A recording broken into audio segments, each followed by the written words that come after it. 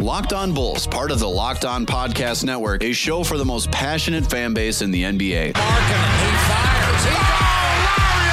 The finisher! And your number one source for Chicago Bulls news and stories. Get buckets, Otto Porter.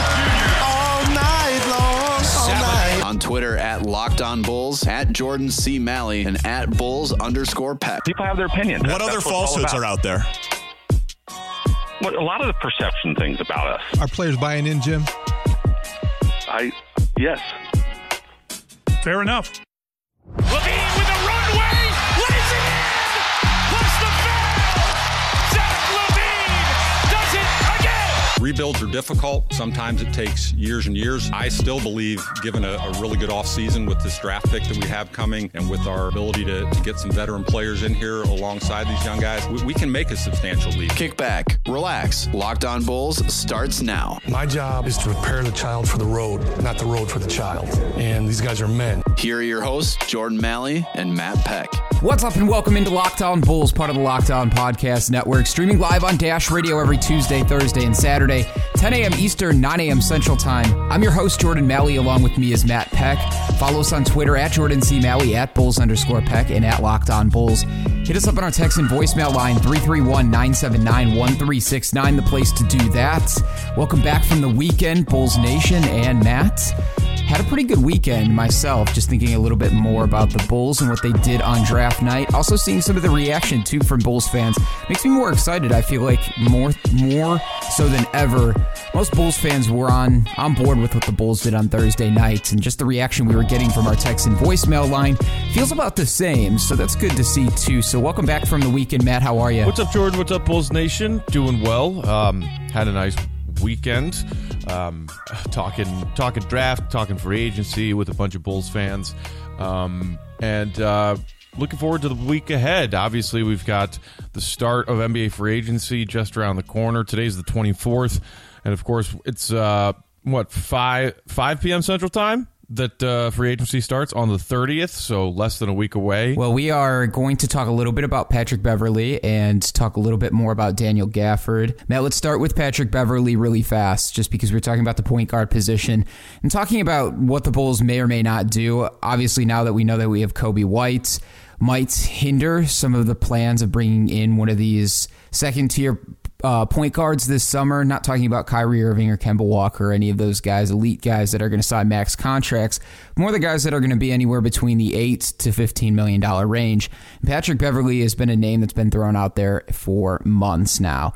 He's even teased Bulls fans on Twitter talking about a return to Chicago and would be much love for that. I think pairing him alongside Coby White would be awesome. It's just more so about the price tag, more so than anything else. So now that we have Coby White officially a Chicago Bull, Chris Dunn's still in the mix, and it sounds more and more like that the Bulls want to keep him around and see how that plays out over the course of the year with his trade value being basically nothing, hearing that from a lot of NBA teams. So Patrick Beverley, if he's asking $15 million annually, Matt, if you're the Bulls GM, are you paying him that? I'm not. Simply, I don't think that the role that Pat Beverley plays is worth that money. This Bulls team has a lot of needs, and certainly veteran leadership and defense and a guy who can knock down shots and space the floor are some of those most pressing needs, and Pat Beverley can offer all of those things, but not at that price tag to me.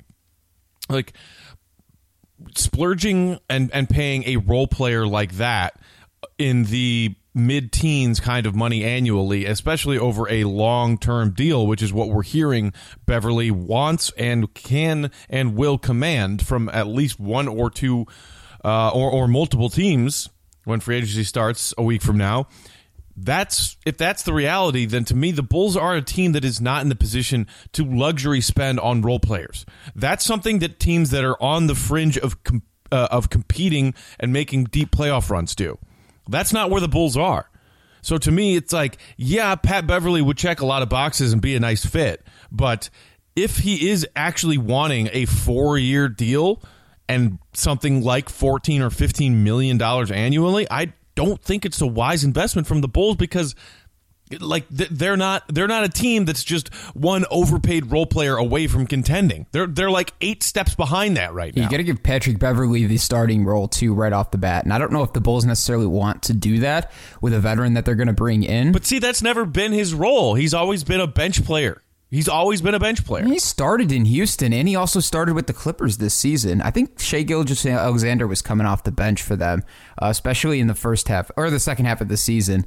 I think Patrick Beverley started those last 40, 45 games for the Clippers last year. But for the most part, being in the back end of his career now, being in his early 30s, he's probably looking to transition more to a role where he's going to play 20, 25 minutes and come off the bench. But if he still wants to play that same role, there's going to be a few limited options for Patrick Beverley and where he's going to want to go and be able to do that. And I don't know if it's necessarily going to line up for him to be on a contending team and also start. So, I think it's going to be a decision about what he wants to do and if it's ultimately about the money. And for the most part, what we're hearing is, it's going to be all business. So I wouldn't blame him either. I mean, he took a couple pay cuts here and there, especially when he went to Houston to try to form a team alongside James Harden. Things didn't work out there. So this is his time to get paid, and I don't blame him if he wants to. No. He's in position to make probably the biggest payday of his career, and if that's what he's putting the emphasis on right now, I don't judge him for it. I don't blame him. And all of those Bulls fans who really want Pat Beverley, I'm wondering what they think is the real wise investment there to overpay a veteran who's going to come in and make your team a little bit better. But I mean, to me, there's still so much focus, or there still should be so much focus on what the Bulls are doing 2 years from now, when Markkanen, Wendell, and LaVine are all in their primes, early primes for LaVine, a couple years older, like really in the heart of his prime, and hopefully looking like a better, more interesting core, and the Bulls are coming off of Otto's money and could have a huge splash.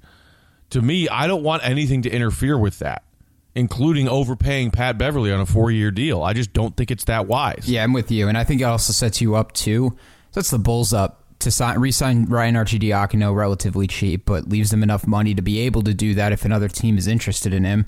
Going to be able to bring Shaq Harrison back as well, get another look at him for another year. You still have Walter Lemon Jr., too, on a contract guaranteed for next year. So obviously that's not a big deal if they want to cut him or cut Antonio Blakeney, but still you're kind of nitpicking at your cap space when you have cap space to work with, but you don't have a whole lot. And you want to be very, very cautious in the way that you spend that. So I think it lines up for that. And so you could potentially see going into training camp 5 point guards on this roster and then dwindling it down between the two-way contracts for some of these younger guys, and also just deciding on who you want to send out there too. So like guys like Ish Smith or Corey Joseph, which has been a popular name this weekend, guys that are going to probably make anywhere between $6 and $8 million, and you don't have to bring them in on a 1-year deal, seems more beneficial to the Bulls than it does to sign Patrick Beverley to like 2 or 3 years at $15 million a year. And that goes same thing with Ricky Rubio, because I think he's going to be in the same price range as well. So if you're looking at $12 to $15 million for those guys over a 2 to 3 year span, I just don't think that that's the way that the Bulls should be steering themselves. I agree. And another name that we keep hearing Ish Smith, we keep hearing Corey Joseph. One that I've kind of started started hearing people bring him up again. He's a guy who appears in our text line quite a bit since the season ended. Is Elfrid Payton, a guy who would certainly be a different veteran option on the cheap. I mean, he's coming off a 1-year deal worth $3 million that he signed with the Pelicans this season after the 17-18 season was split, playing for two different teams because he got traded. He kind of had an off and on year, but he finished the season healthy, and in those final stretch of games, February, March, and April, he was averaging like 12 points per game, and more importantly, like close to 9 or 10 assists per game.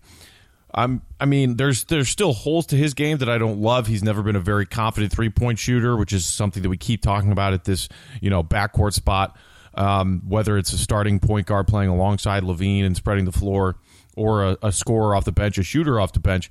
I don't love that, but as far as the other options and the fact that we talk about Kobe White being a solid addition, but still this team needing a true facilitator, Elfrid Payton is an underrated facilitator and passing point guard who you don't hear a whole lot of teams excited about going and making Elfrid Payton an offer this summer. The Bulls, that could be another option, another avenue that they pursue if they deem guys like Beverly and also Rubio, as you mentioned, to be too expensive. Yeah, Elfrid Payton only played 7 games in the first 3 months of the season last year, but then bounced back, played 12 in January, played 4 in February, 15 in March, and then 4 in April. In that span, though, you're spot on, though. February, March, and April, 11.3 points, 5.5 rebounds, 9 assists a game. And then in March, when he played almost a full month in 15 games, 11.3 points, 7.3 rebounds, and 8.9 assists. So it's exactly what the Bulls are looking for, right? Especially if you're looking to pair him alongside guys who are very ball dominant and need the ball in their hands in order to score. And also you need to be able to facilitate to Markkanen, Porter, and Carter at the same time, plus your bench pieces. So I could definitely see an Elfrid Payton type, and he lines up more in terms of age-wise. If he ends up working out, the Bulls could rearrange for a long-term deal, and he is in line with guys like Markkanen, Zach LaVine, Otto Porter Jr., Wendell Carter, Kobe White, Daniel Gafford, which makes more sense to the core than signing a guy that's 29 or 30. Yeah, and I think that's kind of along the lines of what my issue is with some of the older vets that they're pursuing. Because, I mean, we do know that the Bulls are also, I mean, they want to add veterans that, that are going to be leaders on this team. And that's part of the point. So it's not, you don't want to get guys in free agency who are as young as the rest of the core. Certainly, according to what we've heard from Paxson, that's not, that's not the focus with their free agents. And, it was a part of his conversation. And, I cracked a joke about signing Wade again on Twitter about it. But in earnest, when Paxson was talking with my guys, Mark Kendall and Will on the Bulls Talk podcast late on draft night, he said, we don't want a mistake on bringing the wrong type of guy in here. Our young guys are too important to us. We need vets who are going to nurture them as people and players. That's really important. So I guess it'll, you have to think about what it comes down to when the Bulls are pursuing these players in free agency, and how much do they value what they're doing on the court, and how much do they value who they are as men and as leaders and as examples for the young guys to follow. Because Paxson also did say it's not like we just want to bring in guys who are veterans because they're veterans, but we want our vets to play, and we want healthy competition between our young guys and our veterans. So, in an ideal world, you have that, but you also, in your recent rearview mirror, have issues with this team having chemistry and locker room problems because of competition of playing time between vets and young guys. So you have to be careful how you work through that in free agency. That's why I feel like more and more Taj Gibson's going to come back. So, which isn't a bad thing at all. I would love to see Taj Gibson in a Bulls uniform, but maybe that's why they're going to spend a little less on the point guard. The dude who kept the peace as long as possible as the Bulls locker room was fracturing at the tail end of those rows and for sure. Years. And who knows, maybe weird things will happen this summer, and maybe Robin Lopez takes a little bit of less money and to come back as well, which would make for kind of a loaded front court if you ask me, and not a lot of playing time there if you're bringing Taj and Robin back. But that's a different discussion for a different day. But in terms of and how many minutes do you want to see our second round rookie pick Daniel Gafford get, in his first year? Right. And speaking of Daniel Gafford, did a lot of research this weekend and a lot of film on Daniel Gafford and watching him from the last 2 seasons. And Matt, I will start with this, is I'm very impressed by watching his film. We talked about some of the weaknesses right off the bat on Friday's episode about his game, but things that we did love.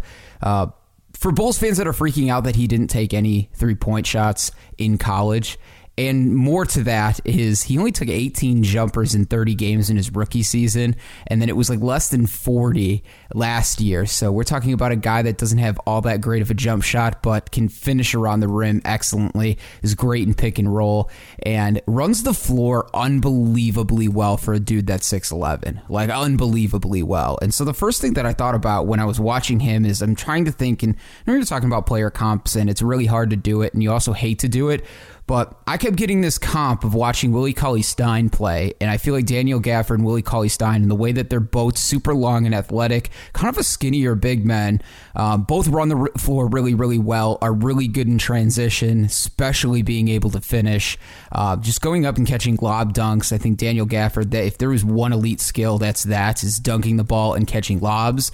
Willie Cauley-Stein, the same thing. Look, Willie Cauley-Stein is a way better defender coming out of college than Daniel Gafford is, but I still see a lot of similarities there. And while Willie Cauley-Stein coming out of college didn't shoot the ball all that well and wasn't that big of an offensive piece, I think Daniel Gafford brings that side to him too. So you lose a little bit on the defense in this comparison, but you gain some in the offense. And Daniel Gafford showing that he could score 17 points a game at Arkansas.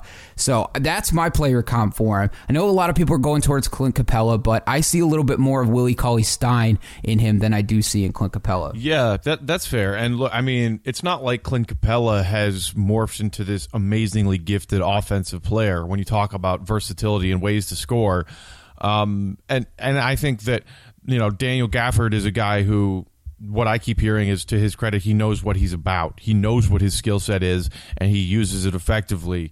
And not all of your bigs have to be three-point shooters. That's certainly the trend, and the way things are going in the NBA is ideally having stretch 4s and 5s. But you still need just monster bigs who are rim protection guys, and maybe they're not shooters, but the other really important factor is that they can run the floor for guys their size. And that's the thing that you see get Daniel Gafford do really well when you watch his tape, especially that one. It was a part of the highlight packages they showed on draft night when he got drafted, and it's a part of every highlight package I've seen on YouTube over the weekend, is the one where it was the game where he had like 7 or 8 blocks, and he got a monster block, 100% clean, just swatted it. It was so loud because the block was so clean, and then runs the entirety of the floor, outruns the opponent's defense in transition, and gets rewarded, and it ended up being that amazing windmill dunk. So, like, that's the kind of stuff that that this Bulls regime was always so high on. High motor, big guys. Maybe he can't shoot. Whatever. He can't shoot. But he finished top 5 in the SEC in blocks both of his college seasons, and he runs the floor really well, and he finishes at the rim with pretty remarkable accuracy. So, to me, that is something that you can hang your hat on as a player and as a role player in today's NBA. I can't wait to watch him in Summer League, and I'm really hoping that, depending on what shakes out with the Bulls in free agency and signing a vet front court guy, Taj Gibson or otherwise, we still we still see this kid play some minutes, because, I mean, every team needs those high motor energy guys, and let's be honest, Bulls fans love those guys. Bulls fans tend to fall in love with those guys. They might be more grit and grind, Jim Boylan style, than they are, aesthetically pleasing, and perfect polished ball players. Chicago loves those players, always have. A little bit more on Willie Cauley-Stein and Daniel Gafford, the comparisons between the two. Gafford was the 36th overall prospect in the top 100 in the 2017 class. Willie Cauley-Stein was number 38 in 2012. Height, a little bit shorter. Daniel Gafford is at 6'10". 6'10 and a half, he's listed at with shoes. Wingspan is 7'2 and a quarter, and his weight is 237.6. This was all from the NBA Combine. Willie Cauley-Stein was 7 feet and a half, wingspan at 7'3 and 242.4. Standing reach, though, which is actually incredible for Daniel Gafford, who's 2 or 3 inches shorter than Willie Cauley-Stein, is 9'2 standing reach, body composition of 5.9% body fat, 9'3 for Willie Cauley-Stein at 6.3% body fat. The thing that I was impressed by is you don't have to buy too much into this in the Combine, but I'm always really interested in what kind of shape these guys are in, especially for big men. A guy like Naz Reid, who people were talking about taking in the second round, he had a body fat percentage of like 15%, which is massive compared to what Daniel Gafford has. Just looking at some of the other things that they were doing, like a max vertical leap of 36.5 inches, which is huge for Gafford. So a couple other things with Willie Cauley-Stein and him, but then there were some quotes from Mike Anderson, his former head coach of Arkansas, and was also Bobby Portis's coach. Here's what he had to say after his rookie season. When he's on the court, Gafford's dominance has been enough to remind some of former SEC Player of the Year Bobby Portis, armed with a fierce sense of determination. Goes along with his 36-inch vertical jump, 7'2" wingspan, 12'4" maximum jump. The first-year comparisons appear to be well justified. So Mike Anderson says this, I will say this, he's got a chance to be one of the best and most athletic big men we've ever had. Now the other stuff has to come along with the skill part and all of that, but you cannot knock his desire to be a great player. So that's really good to hear. That was the one thing that we really loved about Bobby Portis, is the will to just want to get better and believe in himself, and I think that's what we're going to get with Daniel Gafford as well. And I think a lot of people got a sneak peek in that when he was drafted and the cameras were on him and he instantly just started breaking down in tears like most prospects did. And not to knock on Bobby, and I can't remember exactly what Bobby's was from the combine, but I'm pretty certain that Gafford's vertical is bigger than Bobby's. I mean, Bobby has never been much of a leaper. And in that sense, also, I think Gafford has a much higher upside on the defensive end. Bobby's an energy guy, just like Gafford, a high motor guy, but between his lack of technique and skill on the defensive end and the fact that he's not actually that athletic, he's just a guy with a big frame. Bobby was never a real shot block threat on the defensive end, and I think Gafford can be. Especially, just seeing some of those games where he's racking up close to 10 blocks a game. He had 76 his rookie, his freshman year. He had 65 more his sophomore year. The defensive upside is there as well with Gafford. Obviously, he's going to be a guy who will struggle in switch situations and guarding smaller players out around the perimeter when that happens to him. And just like Wendell or any other big who's very young making their way into the NBA, he can work on that. But the height, the wingspan that you mentioned, plus his leaping ability, I do see some much more upside on the defensive end with him than we had with Bobby. Bobby Portis' standing reach was 9 feet as opposed to Daniel Gafford's, which is 9'2" or 9'3". So yeah, you're definitely right about that. But I think Bobby's offensive game is way more polished coming into the NBA than maybe Daniel Gafford's is going to be. Well, but Bobby can knock down threes occasionally, and also some mid range stuff. Like even if Gafford can knock down like find himself a reliable 15 to 18 foot jumper, I think that even that will expand his offensive game. And even if he never turns into a threat behind the 3-point line, that's okay. But you just hope that he can find some ways to score other than rolling to the rim, because he certainly seems to be a guy who could be very effective in that regard. As long as the Bulls put shooters around him, don't necessarily need to worry about having him create, at least having to worry about his jump shot right away. And for Bulls fans out there, you got to be very patient with him too. Like 2 or 3 years for Daniel Gafford to at least start to develop a jump shot and be confident enough to start using it in games. So you're not going to see that right away, I don't think. But the idea that he can score around the rim and be a really, really good finisher in pick and roll, I talked about it a few days ago, podcast last week. He's 82 percentile, according to Synergy, in finishing on as the roll man. So that's really good to see as well, and that's why you're seeing him score a ton of points. And in terms of putbacks, too, he was in the top 10 in college basketball last year. So that's also good to see. And with shooters around him off the bench, I think that's going to help. And even in roles where maybe Jim Boylan mixes things up, you see Zach LaVine maybe running some of that second unit to start to try and split him and Kobe White up, but also split him and Chris Dunn up if they decide not to sign one of these bigger type of point guards like Ricky Rubio or Patrick Beverley. Yeah, and again, like you said, I think it'll be dictated by who it is that's running that second unit offensively, which Boylan might tinker around with a little bit throughout the season. But that's we're hearing, at least for now, that the plan is to keep Chris Dunn around and make it an open competition at point guard. I would not be surprised if Dunn ends up being a piece of the backcourt off the bench and staying in his final year of his rookie deal. I've never really had that much confidence in Dunn as a pick and roll point guard. He certainly also seems to struggle with his entry passes, and he's never been a great lob passer. And those are all the situations where Daniel Gafford can thrive. So whether it's Dunn or somebody else, I think Gafford's effectiveness will be directly tied to who's running that offense. Yeah, the one thing I really like about Gafford's defense, especially, is he can switch on to guards and wings. I was watching a lot of what he was doing on the defensive side of the ball, and he was able to stay with wings. And even if some of the wings or the guards blew past him, his wingspan and his ability to move side to side has helped him a lot, and you see him get a lot of blocks from behind, especially in his freshman year. He had way more blocks than he did in his sophomore season. I don't know if that's just because he was playing a little bit more and he had some other guys alongside him at Arkansas in his sophomore season, but regardless, it's good to see a big man that can switch on to multiple guys, and that's exactly what we're getting with Wendell Carter Jr. in the starting role. I'll leave you guys with this. So college basketball players who average more than 15 points, 7 rebounds, and effective field goal percentage over 60% in one single season. 2018-2019, it was Daniel Gafford, Brandon Clark, and Zion Williamson. 2017-2018, DeAndre Ayton, Marvin Bagley, Juwan Morgan, Dylan Windler.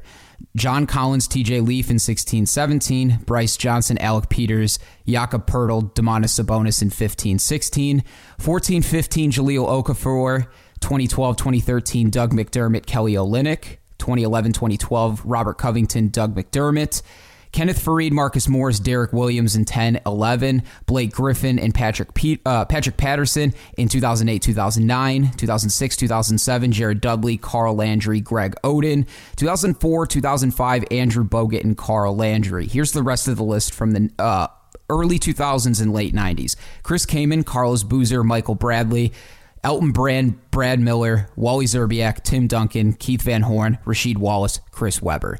So that's really, really good company to be in for a guy that just got picked out of the second round. Did you hear the name of all those epic Bulls bigs of the past? Boozer, Elton Brand, Brad Miller. What an awesome list.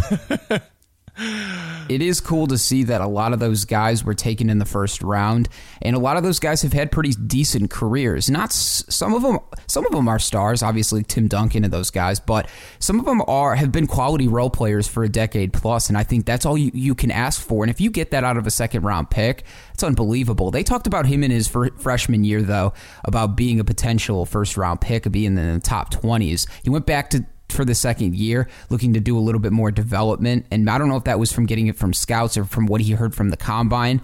But yeah, he was projected as a first-round pick in his rookie season, came back in his sophomore year, and the Bulls were lucky enough to scoop him up in the second round. So I think the Bulls found a diamond in the rough, a gem in Daniel Gafford. If you dig deeper and watch the actual film, outside of just seeing some of the weaknesses, like not being able to shoot in the modern NBA, there's a lot of bigs in the NBA right now that can't shoot a three and still have been able to play super effectively. Absolutely. And I think, depending on how his development goes, he could end up being a great value with that 38th pick, which, Bulls fans over the course of recent history get really frustrated when they either sell the picks in that second round or don't find the right guy.